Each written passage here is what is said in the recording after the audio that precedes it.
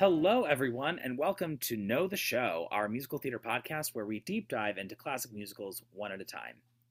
I'm one of your hosts, Michael Flame, the artistic associate at Goodspeed Musicals, and I'm thrilled to be joined by the only woman I want to spend 24 hours with in New York City, Annika Chapin, Signature Theater's Director of Artistic Development. Hi, Annika.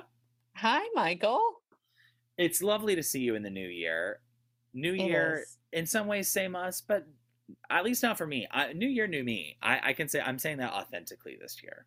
I think it's always nice to start the new year with a fresh burst of energy and enthusiasm, like I can't give away the show we're done. Well, everybody Yeah, you knows. can. Yeah. I mean, I already kind of said it. Okay. But we can use it as transition. I was going to ask, like, how was Marlowe's first New Year? Did he make it up till midnight? Did he sleep through the night? Oh, not only did he not make it up till midnight, we didn't make it up till midnight. We had a That friend come sounds awful. over and we were watching a movie and we were all ready with our champagne, and then it got to be 10:30 and we basically were all asleep on the couch. And we were like, all right, that pretty much wraps up the tone of 2022. I had a fun. I was gonna say I had a fun New Year's, but for a while that was my MO on New Year's here because I was like, people build this up too much. It's like not worth it. Yeah. Yeah. Not worth it. But It's a I had little a lovely New Year's anticlimactic. this year. It is, well, especially not to. This is really going to throw our audience a curveball. But I was also trying to watch the Georgia Ohio State game at the same time, and the kicker really flubbed that, shanked that last kick literally right as it was like the countdown was happening and that kick was happening, and it was so massive. It was like what an iconic moment of culture for basically straight people and me, straight men and me. And you know what? You can say that, and I'm choosing to believe it was a high kick that he flubbed. So, Speaking of high kicks, Annika, why don't you remind us of the clue you gave us for the show we'll be getting to know this episode? well, the clue that I gave for the show that I almost gave away by saying we had the energy of three young sailors with a day in New York, was that in a nightclub scene in this show, there is a vamp that was used as the basis for a song in a later show by the same composer. And that is the nightclub sequence of the show On the Town, written by Leonard Bernstein and Betty Comden and Adolph Green. That vamp in the nightclub scene later became Conga, the song in Wonderful Town. So it was it's like a pre-Easter egg that they put in this show. Not Gloria Estefan's conga, to be That clear. would be amazing. I actually really love that song. So that will bring us to the speed test. Hudson's Florex doesn't matter. Hudson's Florex doesn't matter. Hudson's Florex doesn't matter. Hudson's Florex doesn't matter. Where I do my best to summarize the plot of On the Town in under 60 seconds. And it is possible, obviously, famously peaked last episode with Hairspray. I actually do feel like there's a world in which I'll do okay here. I also might be really terrible because, full disclosure, I don't know this show as well as Annika does. So I'm getting to know it like many of you probably are, although I have seen it. So I should do better, but whether or not I will is a different matter.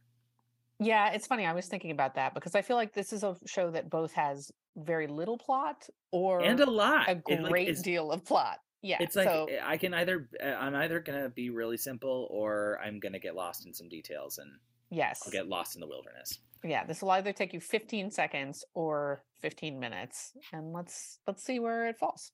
But I do know that the Bronx is up and the battery's down. All right. Yeah, people riding a hole in the ground. All right, 24 hours in 60 seconds. 3, 2, 1, go. Okay, so you've got three sailors who get off their boat. They're docked at the dock, and they've got 24 hours in New York.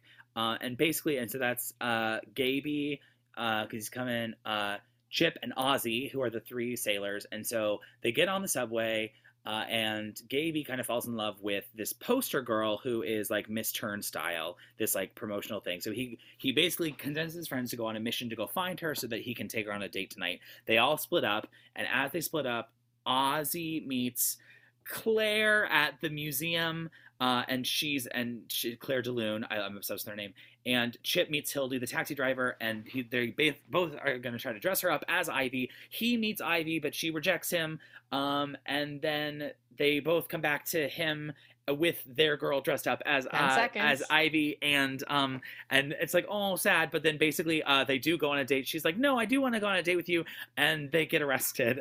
Kind of. 1 minute. I really got caught up in trying to remember the names because I'm so stressed about remembering the names of the characters.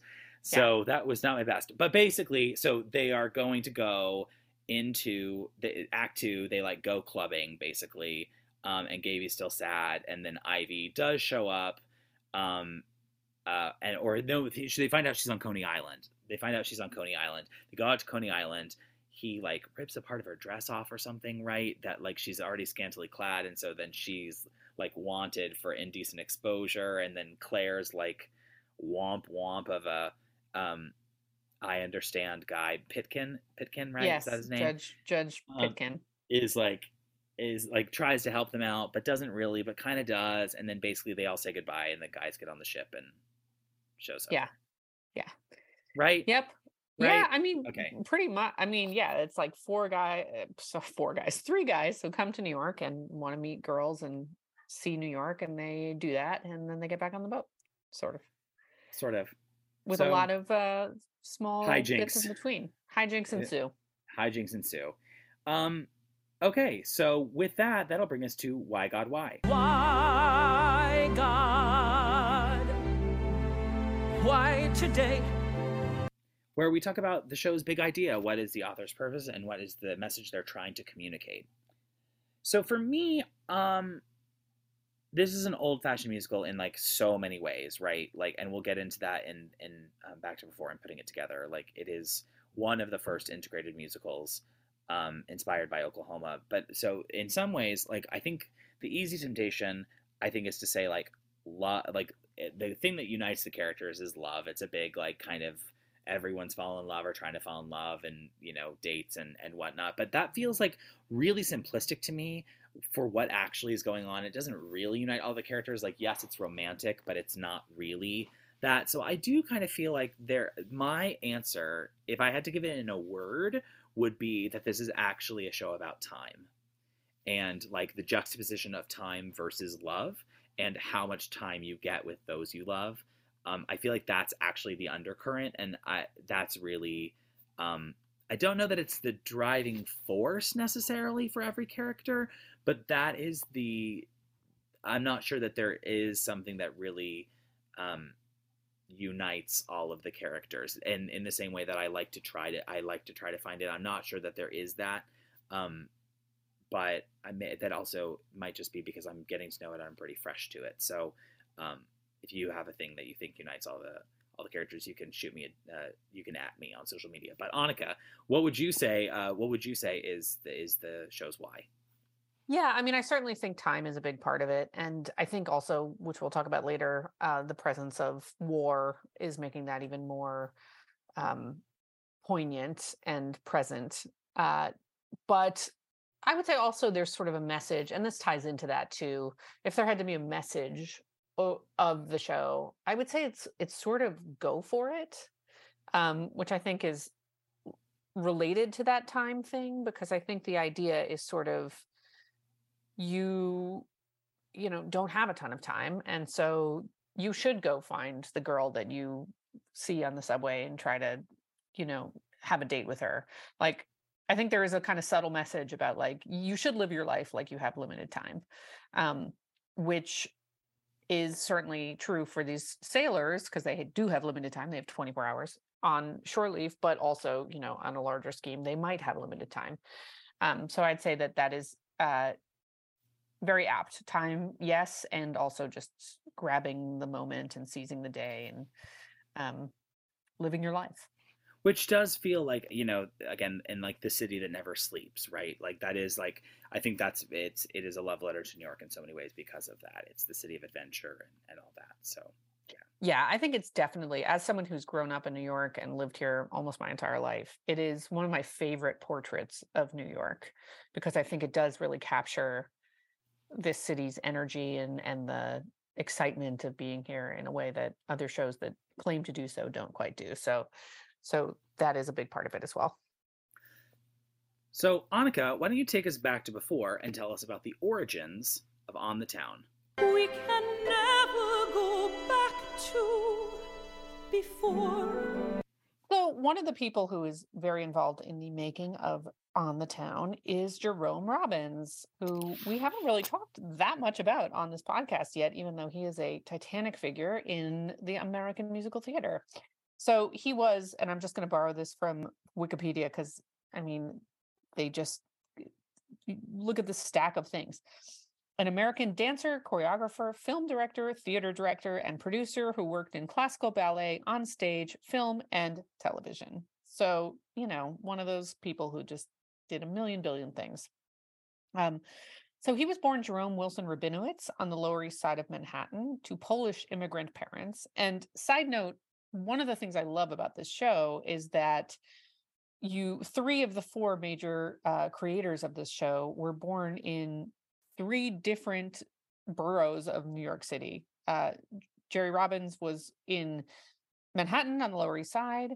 Betty Comden was born in Brooklyn to Russian immigrants, and Adolph Green was born in the Bronx to Hungarian immigrants. So they really kind of are coming from different parts of New York, capturing a lot of New York for this thing. And Leonard Bernstein kind of feels like a New Yorker, even though he was technically born in Massachusetts. So he gets a sort of spirit New Yorker award, but was not actually from New York. So anyway, Jerome Robbins, born on the Lower East Side. He studied modern dance in high school, which he really loved, but then he went to NYU for chemistry. Would have been a very different story if he had stayed there to study chemistry, but he dropped out after a year to pursue dance full time. He started dancing professionally. He started dancing in the choruses of Broadway shows and also choreographing some pieces himself. But then in 1940, he joined American Ballet Theater, or just Ballet Theater, as it was called then. And he was a soloist. He was a major dancer with them for a few years. Since he was also a choreographer, in 1944, he choreographed and danced in a piece called Fancy Free, which was about sailors on shore leave in Manhattan. And he had commissioned the then unknown Leonard Bernstein to write the score for this piece. And it was partially inspired by a Paul Cadmus painting called The Fleet's Inn. But Jerome Robbins mostly was inspired by seeing sailors on shore leave in New York and these girls that went out with them because there were so few men around, and just the tremendous energy of having these sailors come in and experience the city and go out. So it was a lighthearted piece. It was about the three sailors going out, having dates, dancing with different girls. It was kind of a zany thing. It was very different than what we think of like classical ballet being these heavy sort of serious pieces. This was a very American, very energetic, very lighthearted, wonderful piece. And from there, he felt he wasn't quite finished with this topic. And so I'm going to turn it over to you, Michael, to talk about what happened when Fancy Free became On the Town. And that takes us to putting it together. Bit by bit, putting it together. Piece by piece, only way to make a work of art. Where we talk about how the show is literally put together. So as Annika said, Fancy Free obviously happens, and Oliver Smith, who designed the ballet, and Paul Feige, I think is how you say his name. If that's not how you say it, I fail, but I think it's, or Feige maybe, who was a dance aficionado, wanted to expand the ballet into a full-fledged musical. They went ahead and raised the $25,000, which led the creatives to get on board with the idea. And Bernstein suggested that they bring on his friends Adolph Green and Betty Comden to write the lyrics and the book. So they all met, and kind of inspired by the success of Oklahoma, the group was all in their 20s, and they set out to write an integrated musical in the style of Oklahoma, which obviously was, as we've discussed on this podcast, a game changer the year prior. So this is 1944. This is like May 1944 at this point, and it had opened in 43. So it was definitely like still the outlier in terms of Broadway content being integrated. So they really wanted to be kind of the next one that did it, quote unquote, or at least they wanted to join themselves as a part of that movement, as opposed to going backward in the way that musicals were developed and presented. And also, I think it's remarkable, not to butt in on your section, No, but no, please. well, I just love sometimes you hear about these figures who feel so lofty and accomplished now because we know their entire body of work. But Betty Comden and Adolph Green were like introduced by mutual friends, and then they and Leonard Bernstein had formed this little tiny theater troupe called the Reviewers with Judy Holliday. I'm just it's very merrily roll along to me to think of like, oh yeah, this like little scrappy group of young artists in New York City who form this kind of like whatever theater troupe where they're trying to be booked into little tiny clubs like the Village Vanguard and doing this thing. And then now it's like, oh my God, Judy Holliday and Betty Comden and Adolph Green and Leonard Bernstein were just kind of like hanging out all the time. That It's is so funny. Like amazing. Leonard Bernstein's like the outlier in that, right? Like the three of them kind of make sense. And I'm like, Leonard Bernstein? Like that guy? I know. He's so Well, Leonard serious. Bernstein, I know. He also just to me always feels like he was born 45. Yes. You know, so it's like Yes. like it's kind of hard to imagine, even though he always like I think he's known for being like kind of whimsical and like he doesn't feel like a very formal figure necessarily, but at the same time, it's like he does not feel like a 20-something scrappy dude. But yeah. Anyway, resume. Sorry. No, yeah, no, it's fine.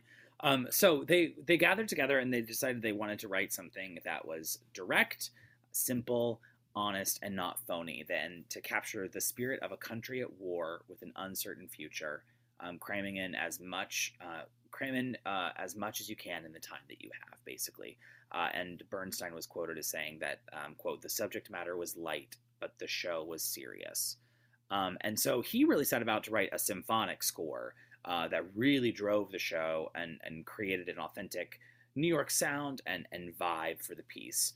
And funnily enough, they asked their lead producer, Oliver Smith, who was also going to design the sets, like, what in New York do you want to design? Like, what places do you want this show to go? And he picked Times Square, Carnegie Hall, Museum of Natural History, and Coney Island, and they managed to get those all into the story. Because for a while, they really went on this path of not wanting to directly take the three sailor plot of Fancy Free and instead do something else. And they thought about doing a whole lot of different things, and basically very quickly landed back on, no, just keep the sailor idea. They had issues finding a director, though. This was before Jerome Robbins considered himself to be a director. But they finally got to George Abbott, who really was like the huge director at the time of musical comedy. It was kind of, George Abbott was like the king.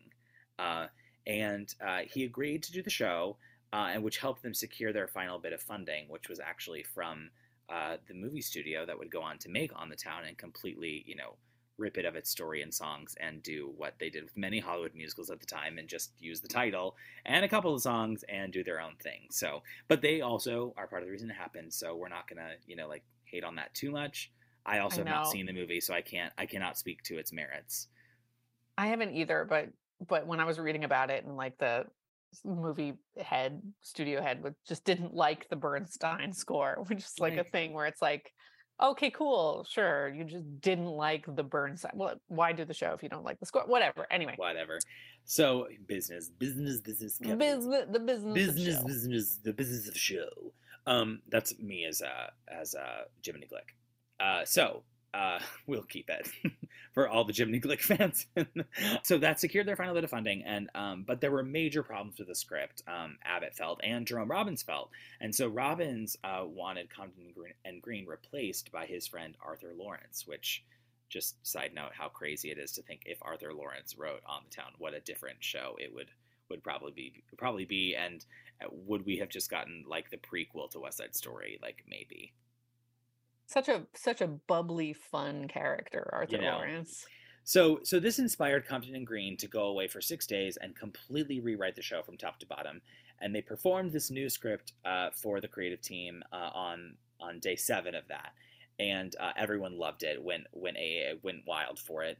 And Abbott only had 2 notes, which were he wanted to cut a prologue and an epilogue that were both set in a night court. And that was the only way he would agree to do the show. They agreed, and so they went forward. So the show goes into rehearsals in November of the same year. In November, Like, so what? Like, Fancy Free happens in what month did you say? Did you say a month? Like, it's like spring. So, like, 6 months later, they're going into rehearsal, basically. Yeah, I mean it's a Wild. crazy timeline. I mean, even the idea Wild. that they rewrote the script in like 7 days. I mean, like Yeah. I don't know how time worked in the 40s, but this is not the only story that it's like, Well, Roger Hammerstein writing 10 shows in a decade. Like it's I do. so fast. I do. I will hold my musical theater opinion that if people didn't have to develop 10 shows at a time, we might get a lot more work done and quality work done because they could just focus on the things. Like, when we do our writers retreat in Grove here, like writers can accomplish so much if you leave them alone for even a week or 2 weeks. So that's your musical theater lesson, gang, is give writers time and space. Yeah. So Also, maybe we can blame the internet too. I don't know. yeah, I feel internet's like pretty it's terrible. distracting. Terrible, horrible. Although, maybe ChatGPT will write our next blockbuster musical. Do you know about this? Yeah. Have you played on No. ChatGPT? Oh my god, I'm obsessed with that. Okay, that's a whole other thing. So, we should have a ChatGPT game that we play on the show. Okay, all right. So, the show went into rehearsals in November and began previews in Boston at the Colonial Theater. And after the first performance, Abbott cut about 25 minutes out of the first act that basically took place between Gaby asking Ivy out and her eventually saying yes. There were all these like comic kind of things that happened in between. He just like took it all out, saved 25 minutes. But most importantly, over Robin's objections, he also took a massive ballet that was at the basically end of Act 2, a very frenetic ballet, and split it in half and insisted on a quiet scene and song to go in between to give the audience a little break, which did become Some Other Time, and which basically communicated the sentiment in the words of the writers that when you're in love, time is precious stuff. And so then they freeze the show in Boston and they bring it to the Adelphi Theater, but it's a huge hit. It is, although scandalously, it did not win any Tony Awards nor was it nominated. Shock, horror. No, I'm kidding because there were no Tony Awards yet. It was 1944, so predates the Tonys. Predates the Tonys. Predates the Tonys. But it was a hit, and then it was made into the film, which we mentioned in 1949. Kind of a weird film, apparently. Barely the show, but some of that there.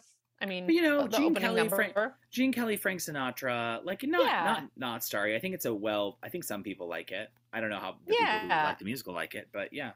Well, it also like I feel like the opening number is pretty fabulous because it's shot all these different it's shot in all these different locations around New York, and that's really exciting. And they've preserved the opener. I mean, it's a kind of an interesting film apparently, but it does do away with a lot of the score, which one would think was an important part of this. Anyway, the show, as you might imagine, was revived several times on Broadway. It was revived in 1972 with Bernadette Peters starring as Hildy, which is a bit mystifying and intriguing because you would not associate the brassy dame that is Hildy with Bernadette Peters, but apparently, I don't know, she was great. She was nominated for a Tony.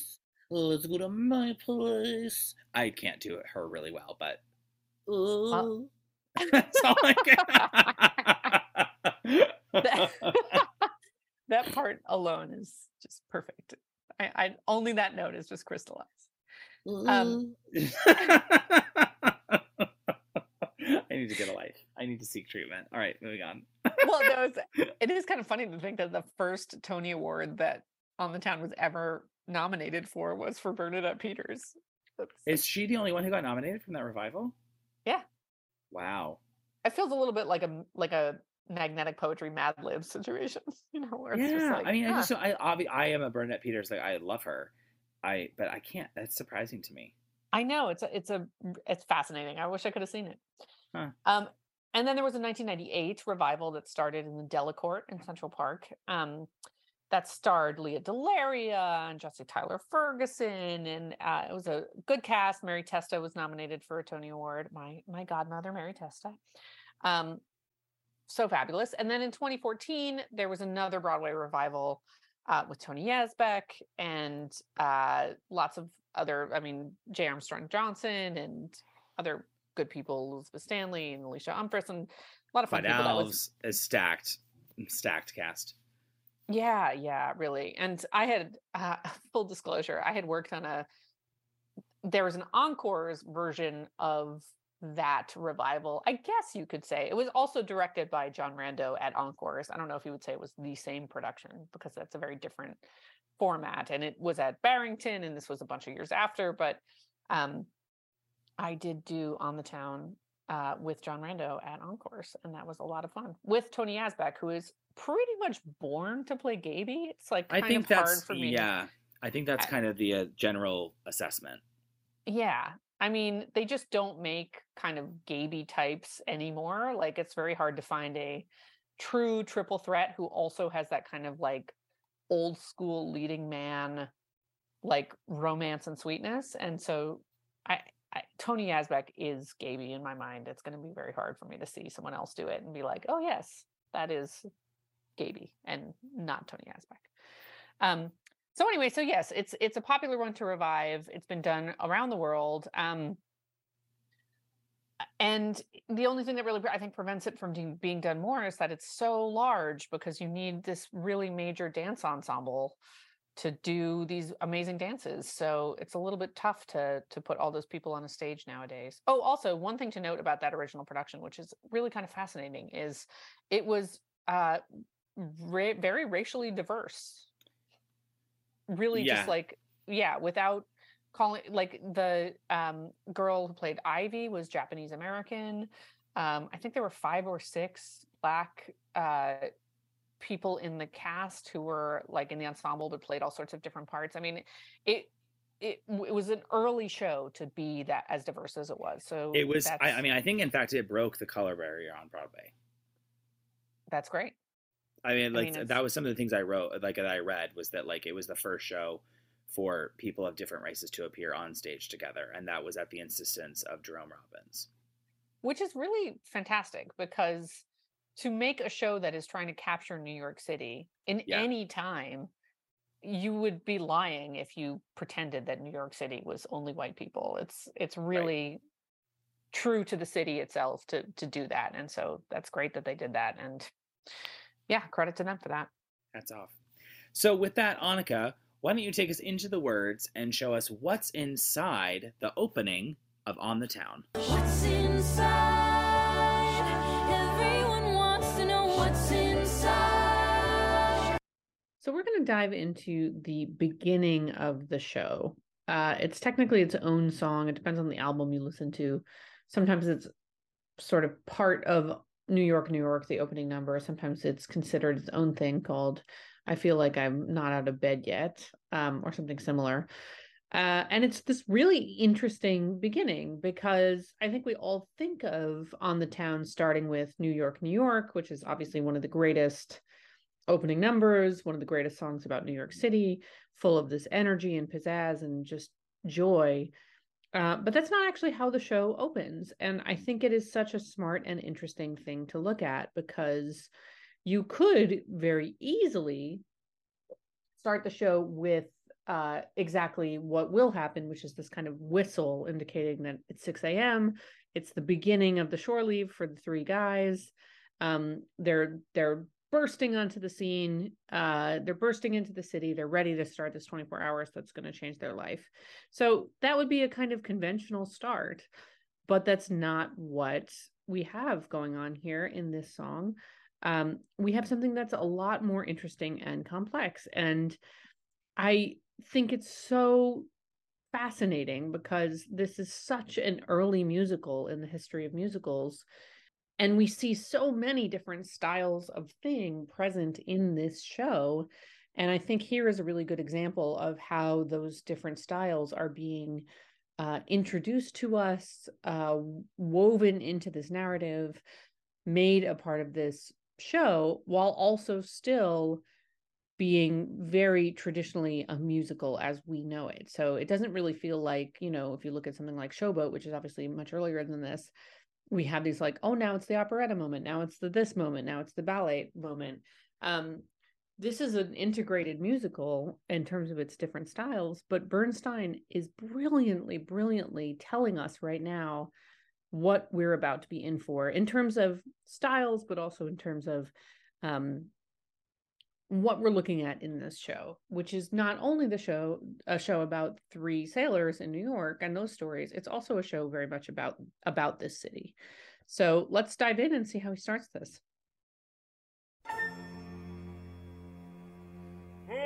I feel like I'm not out of bed yet. Oh.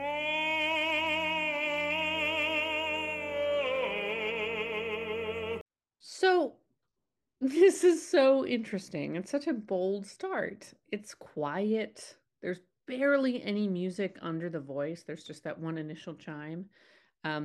And the music is low strings playing one continuous note.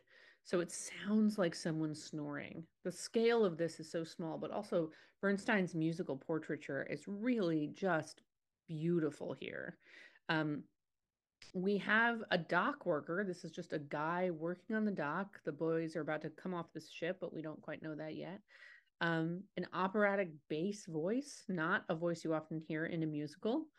So right off the bat, Bernstein is telling us that the score is going to have a foot in different musical worlds. We're hearing opera right off the top. And we're hearing opera in this unusual place. We're hearing this kind of working class guy who's on the dock with this beautiful operatic voice. So it's a kind of combination of something that we consider like high class, fancy opera, different form, with this person who is not what we would associate an opera voice being connected with, which is like a very working class person. So Bernstein's already mixing it up and telling us that this show is going to involve a lot of different things, which we indeed are going to have. We're going to have a few different musical styles. We're going to have classical ballet. We're going to have a lot of different things happening here. And this is such a beautiful line just to start with. I feel like I'm not out of bed yet, on this kind of droning, low string snoring. It keeps falling lower, this line, and then having these little moments of climbing slightly back up as though he's trying to climb out of bed and failing. And it ends on that very low note, like he's lost the battle, he's sunk back into bed with a comforter on again. It's so evocative, this. And it's so quiet. It's so little. It's just a voice, this one beautiful voice. But there's nothing accompanying him almost at all. And there's no one else singing with him yet. Really small scale, really capturing that silence, that quiet before dawn. No matter where you are in the city, he's working, but it's still so sleepy. And then, of course, after we get that sink down to the low note in bed, it has literally a musical yawn, which is just emphasizing that image of this is a guy just going about his life. He's yawning. He's tired. He's just left his bed. And I love this too, because we're getting a glimpse into this character a little bit, which is a character we'll never see again. Not important, not even given a name, really. We're just getting a little portrait of his life, which is giving us such a beautiful New York moment in the first instances of the show. Because New York is this, right? It's lots of individual stories you very briefly meet, and then you move on from. Oh, the sun is warm, but my blanket's warmer. Sleep, sleep in your lady's arms. Sleep in your lady's. You got the time, bud? 3 minutes to 6. So the same voice continues. The sun is warm, so it's not that he wants to shut out the world, but it's better in bed. And we hear that his lady's there too. So this all sounds just lovely. And then we get this wonderful harmony on sleep, sleep in your lady's arms. It sounds like a lullaby, which it is, although for an adult, they're sort of singing to him.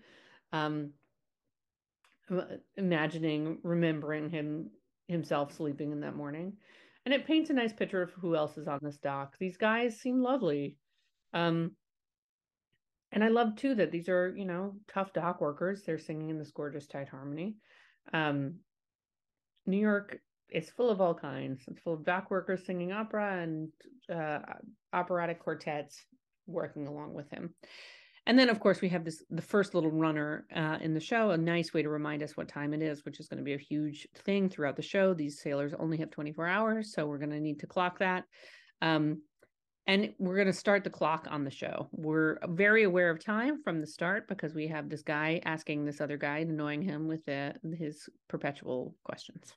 I left my old woman still sleeping.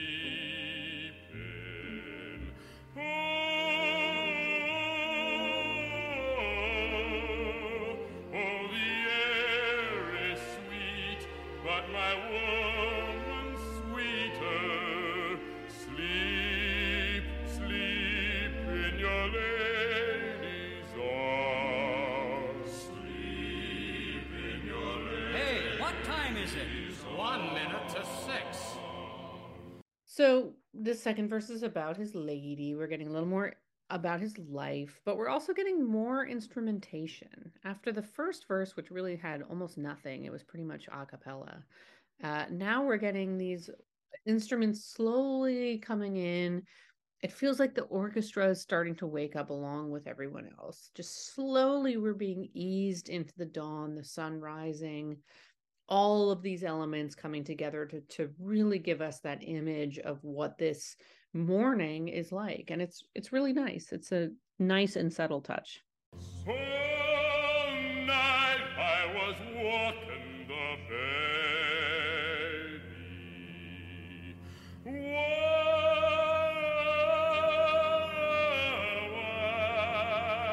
Oh, his eyes are blue, but her eyes are bluer. Sleep, sleep in your lady's arms. Sleep in your lady's. What time is it now, bud? 6 o'clock, will you? So the third verse here is about his baby. So we've moved from him wanting to be in bed to him wanting to be with his lady to now we have something else, which is him explaining about his baby and giving us a little more details about the night that he had. He was up all night with his baby, which as someone with a baby, that definitely feels real to me. Also, shout out to Involved Dad of 1944, up with the baby. Thank you very much. That's a nice touch. Thank you. And here the musical yawn that we heard in the first verse becomes the baby's cry, which is just so wonderful and clever that Bernstein's made the same phrase mean completely three different things with no lyrics at all. It's just the music. And we're getting a real glimpse into his life. His baby, his wife, he clearly loves so much. And then the part of the song that has been a lullaby for him has now become an actual lullaby for the baby, who's presumably still asleep. This takes a slightly wistful tone, like he's imagining the baby asleep with his wife, and he's sad to be away from them. But it also feels like we've kind of completed a little moment here. We've gotten such a beautiful little portrait of this anonymous dock worker and a sense of the tone of the day. Sunny, beautiful, full of these little stories, wistful, beautiful. And we've gotten a glimpse of the world of New York City. So, and then of course we get this runner again of the annoying guy asking for a third time what time it is, which is a nice, reminder and is contrasting a lot with what we're about to get.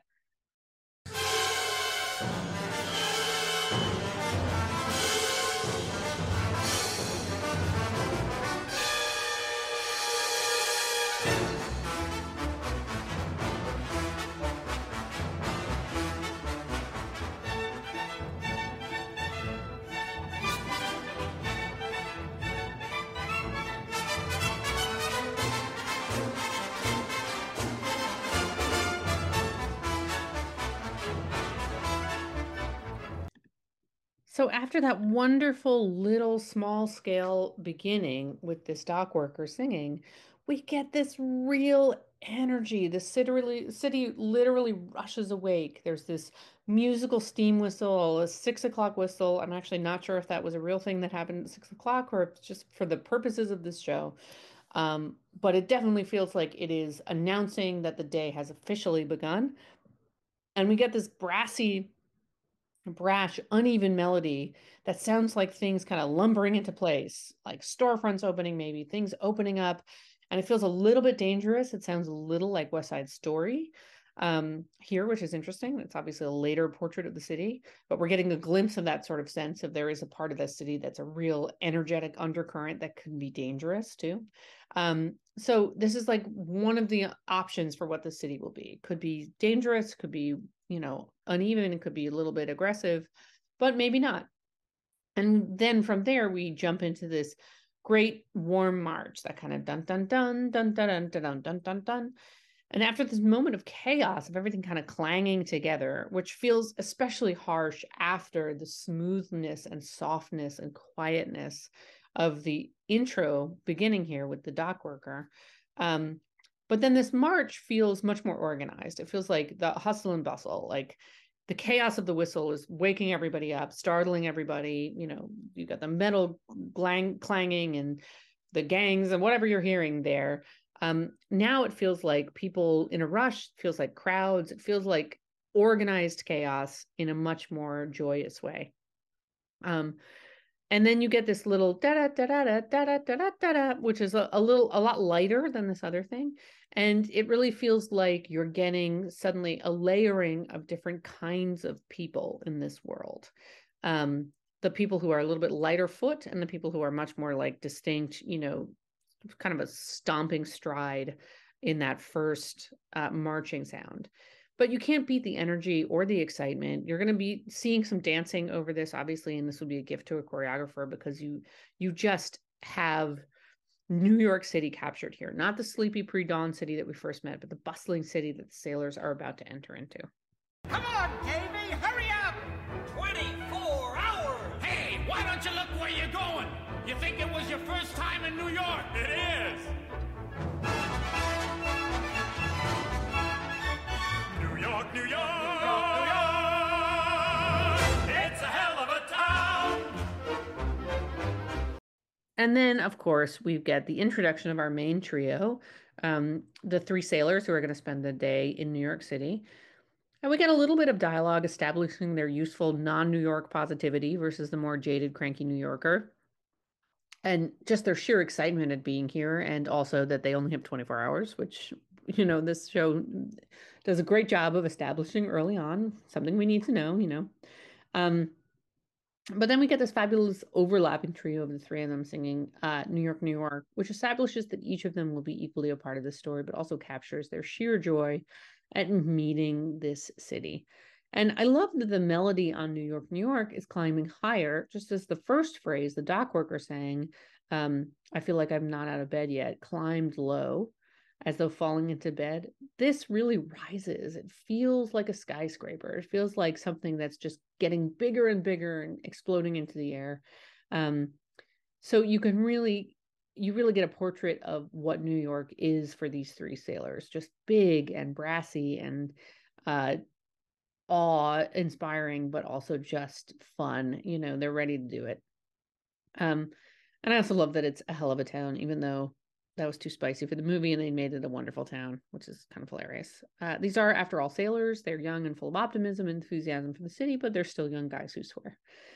It's just a nice element. They're placing us, after we have this operatic beginning, they're kind of throwing us this very contemporary, very kind of street language here too. So it's not going to be all this elevated style. Some of it is going to be just like right down on the ground. So I'm going to stop there so I can't do all of New York, New York, unfortunately, because it would be just hours and hours. There's so much in that opening number. We get all sorts of character stuff. We get all sorts of portrait stuff. But I just wanted to dive into that because I really love that about this show. I love that Bernstein starts this with this guy, this one random guy we're never going to see again,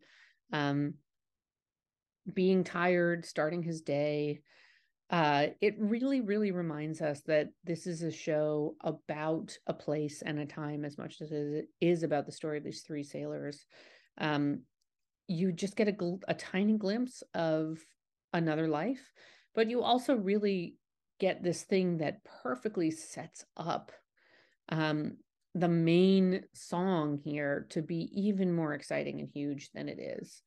If you just went right in with the energy of New York, New York, it would be super fun and great. But the fact that you've now contrasted it with this sleepy, beautiful, lyrical opening just makes it even more striking.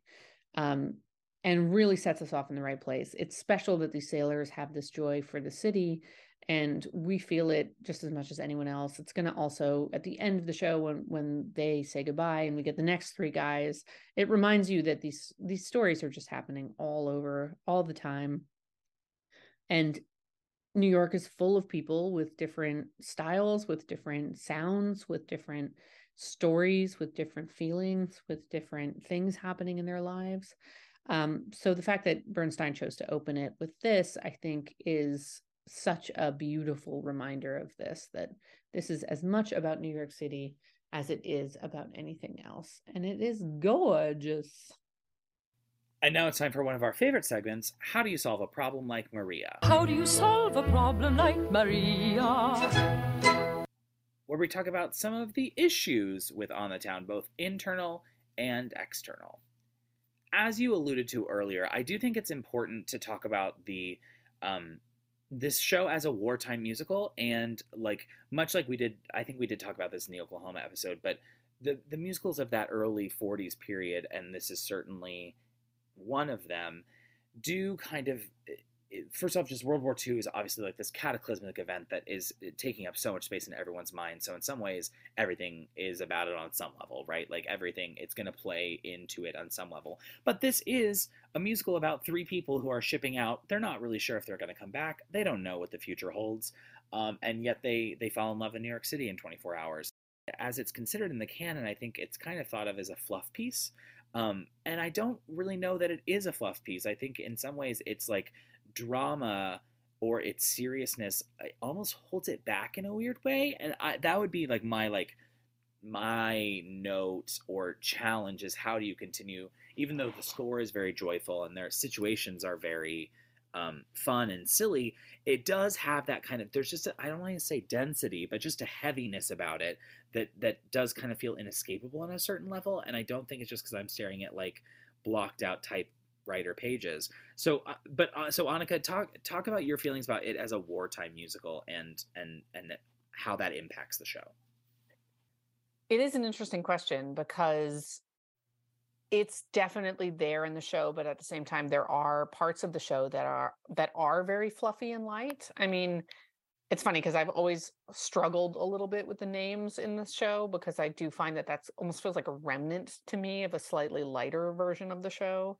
Yes, because the characters are like, I mean, they're all very funny, like Claire de Lune, and like Hildy's boss is like S. Uberman, so it's Superman. Like, there's like all these kind of weird like jokes in the names, and like I think Pidkin is like Judge Pitkin bridge work. It's like they're all it's a lot of there's a lot of like just like yes. It's goofy. It's really goofy in a way that I'm like, fun. It's funny, but also like I think you are really asked to feel for these characters ultimately.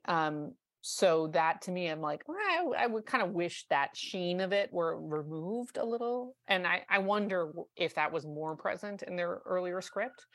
But I think that this is a show that, yes, I mean, first of all, as I talked about in the song analysis, like and as you talked about earlier, like time is very present. And there's really that sense of like, this is going to be 24 hours. We meet them before dawn. They're just like bursting onto the scene. We're very aware of time passing. And then at the end, I think it's a kind of a beautiful moment that they don't ultimately say goodbye in the text, really. Like the girls come and they all hug, but then their goodbye is only something that we see as they're getting back on the boat, because more sailors are coming out to say, New York, New York, and it's time for them to kind of cycle through. And I think that's very poignant. The other thing that I think that they did, which you mentioned earlier too, is like adding some other time. I think is kind of, in my mind, the being alive of this score, and of this show, which is to say, like, the song that kind of pulls all the rest of it together in that way.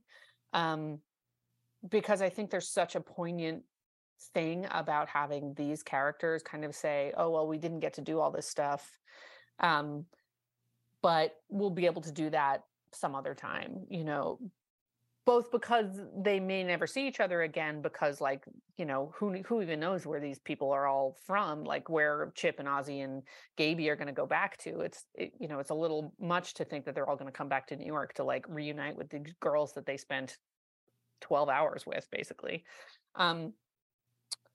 But also the casualness of the phrase "some other time," which sounds like, oh yeah, sure, we'll catch up some other time.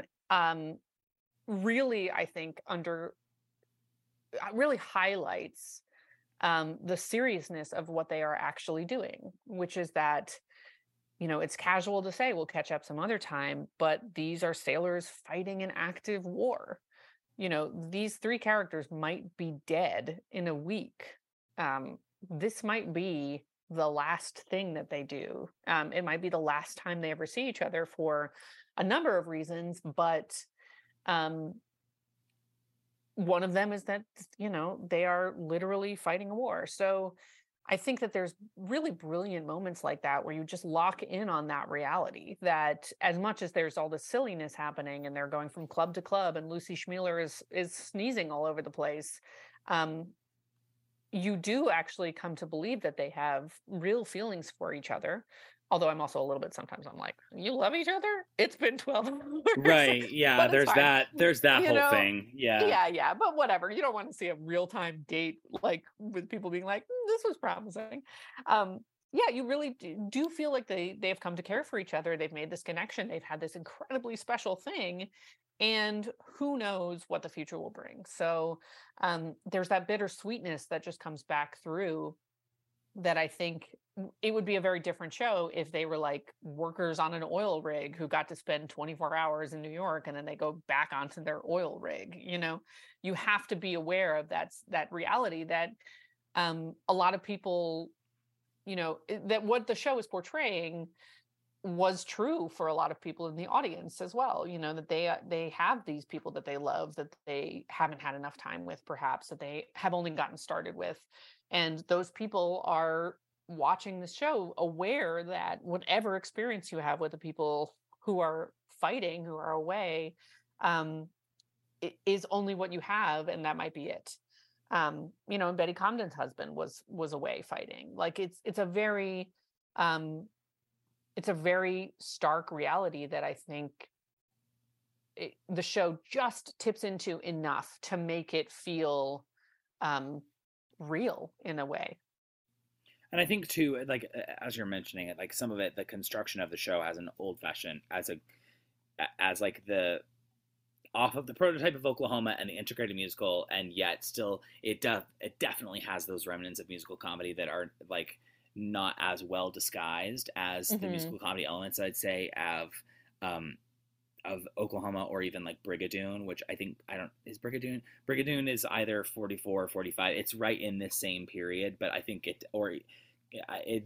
this is that period where I think everyone's trying to do the Oklahoma thing. And in some ways I think On the Town is kind of the clunkiest version of that on a certain level. And that is a little shoot from the hip take, but just because of those character names and we got to get in the sneezing bit and all the little vaudevillian musical comedy type, kind of, what's the word I'm looking for? But the tropes or just the gimmicks of sort that are left over. And so I think it is taking that integrated musical and there's a sophistication about it because of the Bernstein score, and even just the amount of ballet character dancing that Jerome Robbins does, and it's also dealing in a world that like all of these people are living. I think that like plays into its success is like its timing. Like if Yeah. On the Town happens 2 years later, I don't know that it's as successful as it is Right. in 1944. Yeah. And it's funny because it is a remarkable show in terms of like how early it was for its integration of these plot elements, but also like I would argue that there are a lot more things in this soup than there are in like even Oklahoma. I mean, you do like you have Ooh, them's classical fighting words. music. Them's Well, fighting words. Keep going. no, Keep no. going. I mean, No, I'm it's good. I know. I'm not saying it's better than Oklahoma, but all I'm saying is that like Oklahoma has kind of a specific style of music and a certain kind of plot, and there's a lot of dancing. But this, I think, Bernstein is bringing in sort of classical music and opera more actively than it is in Oklahoma. The dancing is more present in this show than it is in Oklahoma, I would say. Like Oklahoma only has one dream ballet, and Right, this one right. has like 3. There's just a lot of different, and the like vaudevillian elements are like more, vaudevillian, and there's runners. It's like there's just a lot in this. And more characters. So it's a big show with a lot of plates that are all kind of kept spinning in a really remarkable way. But the other thing I will say that the war makes present in this show, which when I was rereading it, I was like, wow, this show is, and I don't love this word, but I don't know what other word to use to do this. This is a horny ass show. It's really, really horny. Yeah, especially the women, which Yes. is fascinating for a show this early. Well, I was gonna say let's talk about it because that was the next topic that I wanted to bring up. Is like it portrays women in a pretty progressive sense, and like as we talked about in Oklahoma, I think Laurie gets a bad rap in terms of Mhm. how people thinking of her as one thing when in reality the text is like she's another. But particularly using that as a contrast point. Laurie is not saying, hey, Curly, come on up into the house and I'll show you a good time, because we both know that that's what we want. Meanwhile, Hildy's like, no, I'm going to take you up to my place. And like Claire de Lune, like all of the, like they are very much empowered women. Yeah. And like the easy answer, I think, would be like, when I ask why is that? The easy answer is, or an annoying answer that would probably make me roll my eyes, is like, well, you have a woman on the creative team, and therefore, like, that voice was present, and like, no. But I think it actually just has more to do with like the New York character of the piece in a lot of ways, that these are women who are out here, like, they are not, not that there's anything wrong with being a stay-at-home mom and a housewife or living on a farm. That's a different kind of hard work, but like they are just subject to a different reality that is go. And that's not really portrayed in musical theater in the same way at this time. Certainly not the horniness element. Certainly not to the degree that these are young people who want to have fun in their 24 hours in New York. Yeah. But everybody is. I mean, the other thing Yes. is like Madame Dilly is like sexy all over the place. Ivy, who is kind of traditionally, I think, would be your sort of virginal ingenue, has to sing a whole song about how she can't have sex because she wants to be a singer. It's like every character, Lucy Schmealer and Judge Pitkin get it on. I mean, right. It's all, spoiler alert, but like, it's really everywhere. But yeah, I think the war is a part of that as well. It's like, men were gone, women were working, were more empowered to lead their lives, but also there were fewer people for them to be with. So I think you're seeing a little bit that sense of like women had to like be more aggressive to get the men, as opposed to traditionally, men are choosing the ladies. But it's like when you have a wartime circumstance, you have fewer men, the women necessarily are going to have to step up and be a little bit more devoted to getting the dates that they want, and getting the sex that they want, and getting what they want. So I think that is part of it. And yeah, certainly, I mean, it always helps to have a woman on the creative team, a rare thing. Right. A very rare thing. I mean, especially in this time, like how many women are out here writing? I mean, how many are being produced? Let's put it that way. Yeah. How many women are out here being produced on Broadway? Not that many. Yeah. Yeah, so I think that's part of it too. And also, I mean, I think whenever you have the threat of death in any time in any story, the horniness increases exponentially because it's sort Sure. of like, I think that's just a biological thing where it's like, you know, both nicety is thrown out the window, but also that sort of biological, like, we must mate, death is Right. on the rise. So you know, that's in the soup too. But the women in this show are remarkable. I mean, do you think there's Um, anything about the women in the show that has aged poorly or that doesn't reflect well in now 2023? Not, you know, I would say it's not that it's aged poorly. I have a specific. I have always felt that this show has, like, there's one of these pairs that to me needs more development, that don't feel quite like they've figured out exactly what those two are supposed to be doing. And ironically enough, it's Ozzy and Claire, which are the parts that Comden and Green played themselves. Mhm. So you would think that they would be the ones that would be kind of the best written, because they would want to give themselves the best material. But I do feel like I don't quite, like, I feel like Hildy, like, all of these trios have a sort of generative plot engine for their particular romance, right? It's like Gaby and Ivy, you have like him idolizing this girl that he saw in the subway and then trying to find her, and like they you know, there's so much through dance and this kind of dream girl idea, and we get a sense of who Ivy is from her class with Madame Dilly, and this, you know, she's not who she says she is, and she's sort of this cooch girl that she wants to be a something else. And so I think you get that. You get Hildy and Chip, which is like this innocent little like farm boy basically with his outdated guidebook, which is so funny, and then Hildy, this kind of brassy dame who's like showing him what's what. So that's kind of their comedy, is their kind of flipped traditional response there. But with Ozzy and Claire, I kind of don't quite feel like their generative like circumstances quite propel them in the same way that the other ones do. Like, it's kind of funny that he looks like a caveman and she's an anthropologist, but then I don't know. To me, it doesn't exist quite in the same world as the other duos. So, I mean, I do wonder if, like, part of that is because they, as the original performers, were able to paper over a lot, like, and because they knew what they were doing, and so there was a level of, it was working so well with the two of them that it just like wasn't on the page, and so like what exists on the page is not as like fleshed out, because they didn't need it to be, because they were making all those leaps themselves in however they were characterizing them or doing certain things or whatnot. I wonder if that's part of it. I think that must be part of it. Yeah. Well, and it's I have to say, as a dramaturg, it's not unusual, actually. I've worked with writers who are playing a part in the show that they are writing, and that part is usually the most difficult part for a writer to write.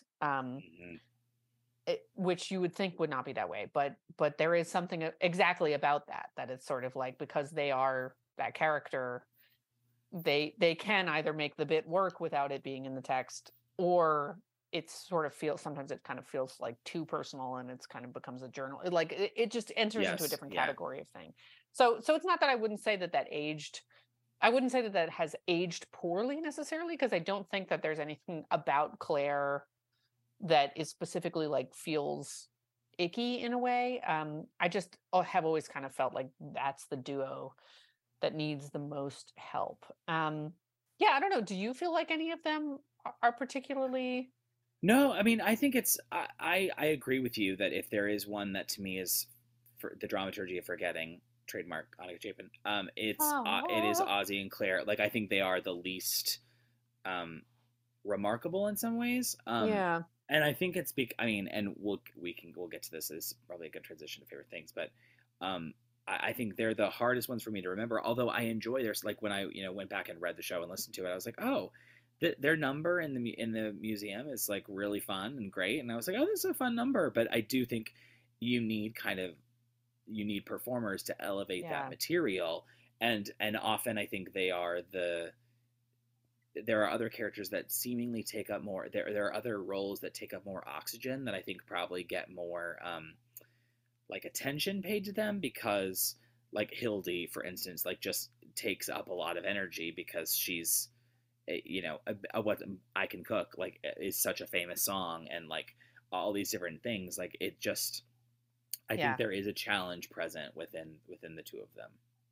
Yeah, and it's funny. This is a PSA to people who are listening to this who might want to use Carried Away as an audition song. Please do not use Carried Away as an audition song. What you said about their scene, and what we've been talking about here, like I think it carries through to that song, which is that it is funny in context, but it is not actually a funny song on its own. And I've seen so many women come in singing that song, which makes sense because it shows that you have great range, because it goes very high and it, you know, kind of belty, and also are a funny person. But like, you don't, in an audition, you don't have enough time to establish that you are funny singing that song. So it just seems that you are not funny because you are singing a song that is not particularly funny. Like the song actually doesn't do any work for you. So don't sing it. It just makes you seem not as funny as you would like to be, basically. Annika Chapin, CSA. Yeah. So with that. Don't sing that song. So with that, why don't we take it to our favorite things? These are a few of my favorite things. Where we talk about some of our favorite things about On the Town. So Annika, what is your favorite song in On the Town? You know, this is unusual for me because normally I'm an up-tempo, fun number song kind of gal. So you'd think that I would go for something like You Got Me, which is I really love. But actually, Lucky to Be Me is really, I just think Gaby's songs are really beautiful in this score, and I love that song. You know, I'm really glad you said Lucky to Be Me, because as I was listening to it yesterday, I was like, this is a song, talk about the last segment, I was like, this is a song that I feel like people don't sing enough in their book. Like, people don't have that song in their book, and I'm actually like, I think it's actually, I can't stand Lonely. I actually kind of can't stand Lonely Town, but that has more to do with my college experience. We had, like, everybody had to sing that. There was like a class, like an intro to musical theater class I had to take, that was about performing musical theater, but I had to take it, and all the guys had to sing Lonely Town, and I was like, so I have like a visceral reaction to Lonely Town. But like, I think Lucky to Be Me is a great song. I think that's a great choice. Yeah, it's just very, very pretty. What about you? Well, so at the risk of like being so basic, I mean, I sing New York to myself all the time, and it's such a great like hook. It's such a great thing. Like, so it's hard for me to not answer that. In an attempt to be more interesting, but perhaps even less interesting, I Can Cook Too is a famous song for a reason, you know, and like it's we haven't spent a lot of time talking about Hildy, though I imagine we're about to as we get to favorite character, but you know, it's good, and I will say this is one of those albums I do get a bit of album fatigue listening to it. There's just a lot. It's a dense score for me. That doesn't mean it's not good. I think honestly this is a show that I hope I get to do someday, because I think that will make me fall in love with it more than just like reading it, seeing it, and whatnot. I think it must be so much fun to work on. It really is so much fun to work on. It is, and it's ultimately happy and joyful and all the things, but like there's so much opportunity for comedy and dance and like and discovery, and I think it's probably so much fun. Yeah, and just so many opportunities for amazing actors in ensemble parts to stand out and just put their stamp on. I mean, it's just a lot of fun. So who's your favorite character in On the Town? Well, you know, again, I mean, Hildy is definitely up there. I love Hildy and Chip's dynamic with each other. I just kind of love that relationship. I think it's so funny and weird. I thought I might go with one of the smaller characters, but I'm going to save that for my miscellaneous. Okay. I'm just going to go with Gaby. Weirdly enough, even though that's a surprise choice, I just always find myself really like loving him in a way that there's like such a sweetness to that character. In a way that he could be totally a boring blank, but I always find myself caring about him. So rare ingenue choice, Gaby. Well, a male ingenue choice. We really don't do a lot of that. Yeah, that's true. But and along the same vein, I'm actually going to go with Chip as my favorite character. I really like Chip, and it's crazy. In some ways, it feels like Hildy is the obvious answer because she gets so much attention, and like Hildy and has amazing songs, and gets to be outrageously funny. And part of me wanted to answer Claire because I also really like Claire. I think it's an interesting. I see the potential in the role, I guess, is what is the way that I can both answer what I answered in the last section and say that maybe she's my favorite. Is like I see the potential, but I think Chip is just still. I love a dumb derpy boy. I gotta be honest. Yeah, I mean, he is a dumb derby boy. And also, I mean, shout out to Leah Delaria and Jesse Tyler Ferguson playing those two parts. That duo was so perfect because he was so kind of like wide-eyed and she was so brassy, and it was just hilarious to see those two together. So and same with J. Armstrong Johnson and Alicia Umfris in the latest revival, who are both friends, and I thought did great. Like it's so fun to watch them on stage. Like they had such great chemistry, and so right back, yes, echoing. Yeah. So what's your favorite miscellaneous thing about On the Town? Well, I will say, so one of the many things that I admire about this show is the many, many runners in this show.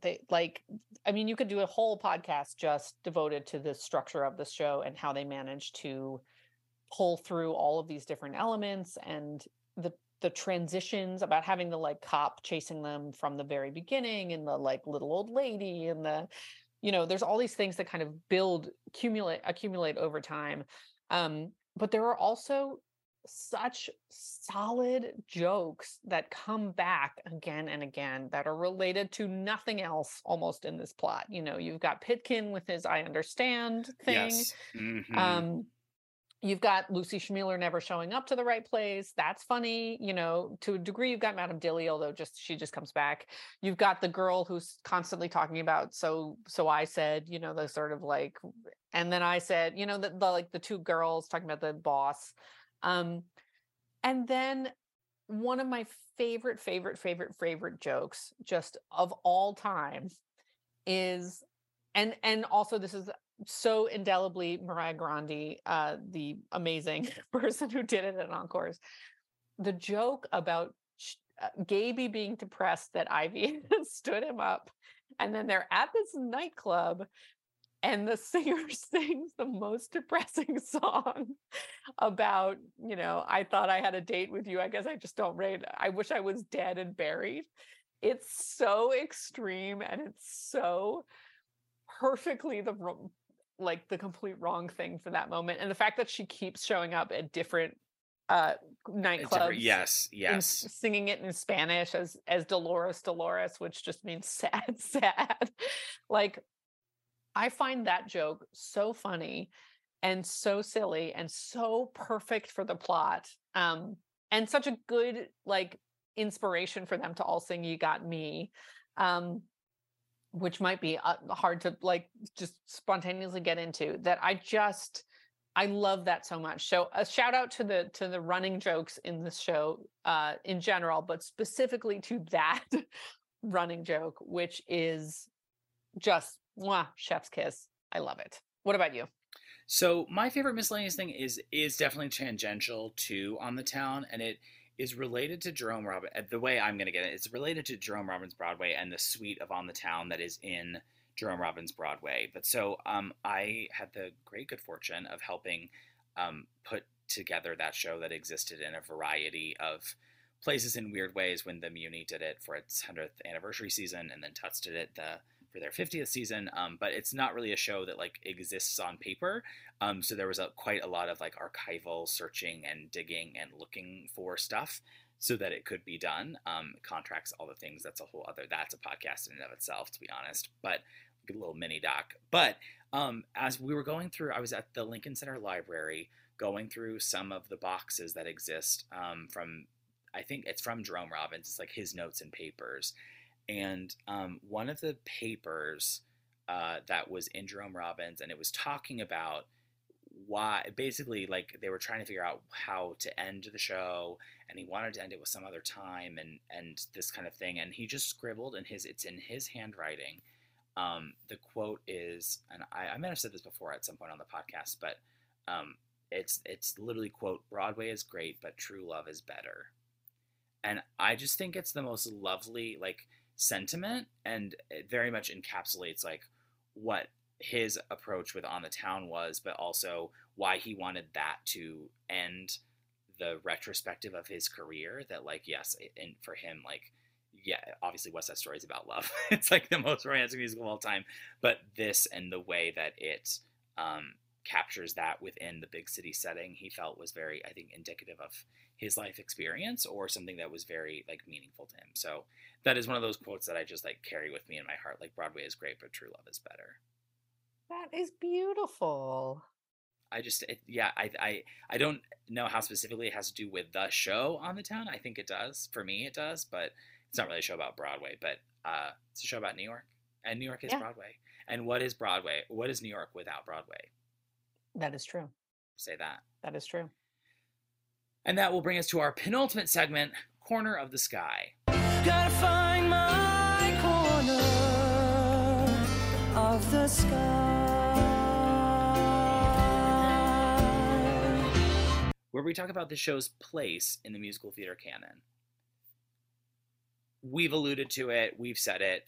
As a piece of integrated musical theater, it absolutely pushes the form forward, particularly in the sense of dance, particularly in the arena of dance and musical sophistication. It really is doing something that is beyond its years, and certainly when you think about, like, the group of them as being in their 20s and what they were able to accomplish, you know, they're not dealing with a lifetime of experience. I mean, Richard Rodgers and Oscar Hammerstein had basically had a full career prior to doing Oklahoma. You know what I mean?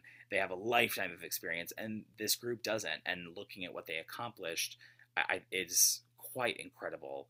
And obviously, you know, gives hint to what they will each accomplish, both individually, as pairs, and whatnot, in their varied careers. So I think it is important for that reason. But Annika, what else do you think is the show's place in the canon? What's its corner of the sky?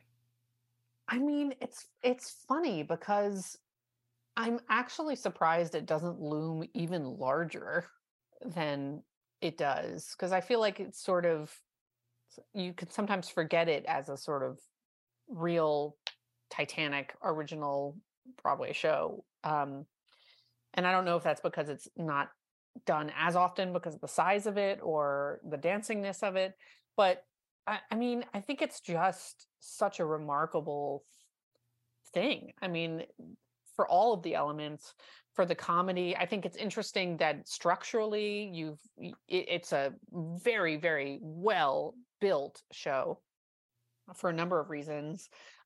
You don't have the traditional ingenue couple and the comedy couple. You've got sort of ingenue couple and then two sort of comedy couples. You know, it's like it's doing all these different things that you will see in different shows over time, to various degrees. So I think it has, like, a lot of influence over other things, and certainly has introduced many, many songs to the canon in a really remarkable way. But yeah, I think sort of just, I'd say of all of them, like the careers of all of those people, it has to really be ultimately given credit for that, because my God, that is a team of titans for real. And this really started them off all doing their own thing in such a beautiful way to make this show that just completely works, and then going on to be the amazing Broadway figures that they were for so long. So that's what I would say. I think it's also worth noting that it is an original story fully based on, based on a ballet and a conception that, like, happened in however long Fancy. I can't quite figure out how long Fancy Free actually was, if it was like a 20-minute ballet or whatever. But even so, it's really just like the sentence of that ballet and then taken completely into another realm with a show. And, like, that is, no small achievement in any day and age, let alone by a bunch of people who didn't really know what they were doing. So, or allegedly didn't know what they were doing, because they're, a bunch of upstarts. But yeah.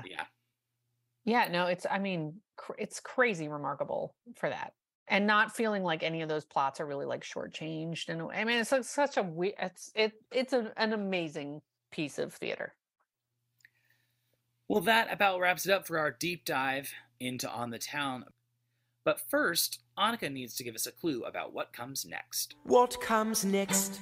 So, Annika, what is our clue for the next show we'll be getting to know?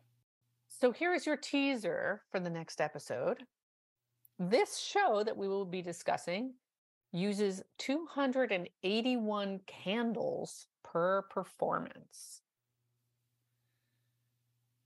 And some mathematician out there should should figure out how many that means they've used over the course of their tenure at a particular, because they've been around for a minute.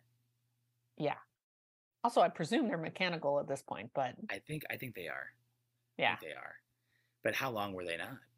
It's more interesting when they're not. More questions. Maybe we could just make the entire episode about the candles in this show. We probably could. Honestly, the caper will solve the mysteries. We will. We'll pull back the mask, if you will. We'll take you into the catacombs. Past the point of no return, with people knowing what this show is.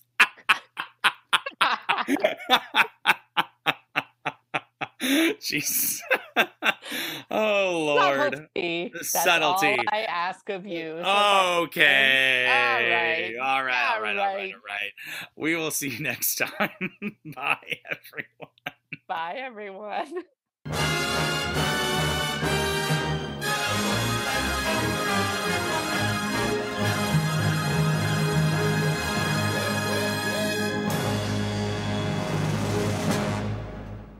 This episode of Know the Show was produced by Michael Fling and Annika Chapin and edited by our fabulous sound editor, Rachel Landy. If you want to keep up with the show, you can follow us on social media at Know the Show Pod. If you want to keep up with Annika and Michael, you can follow us at handles that are just our names. Because yes, we're just that creative. See you next time.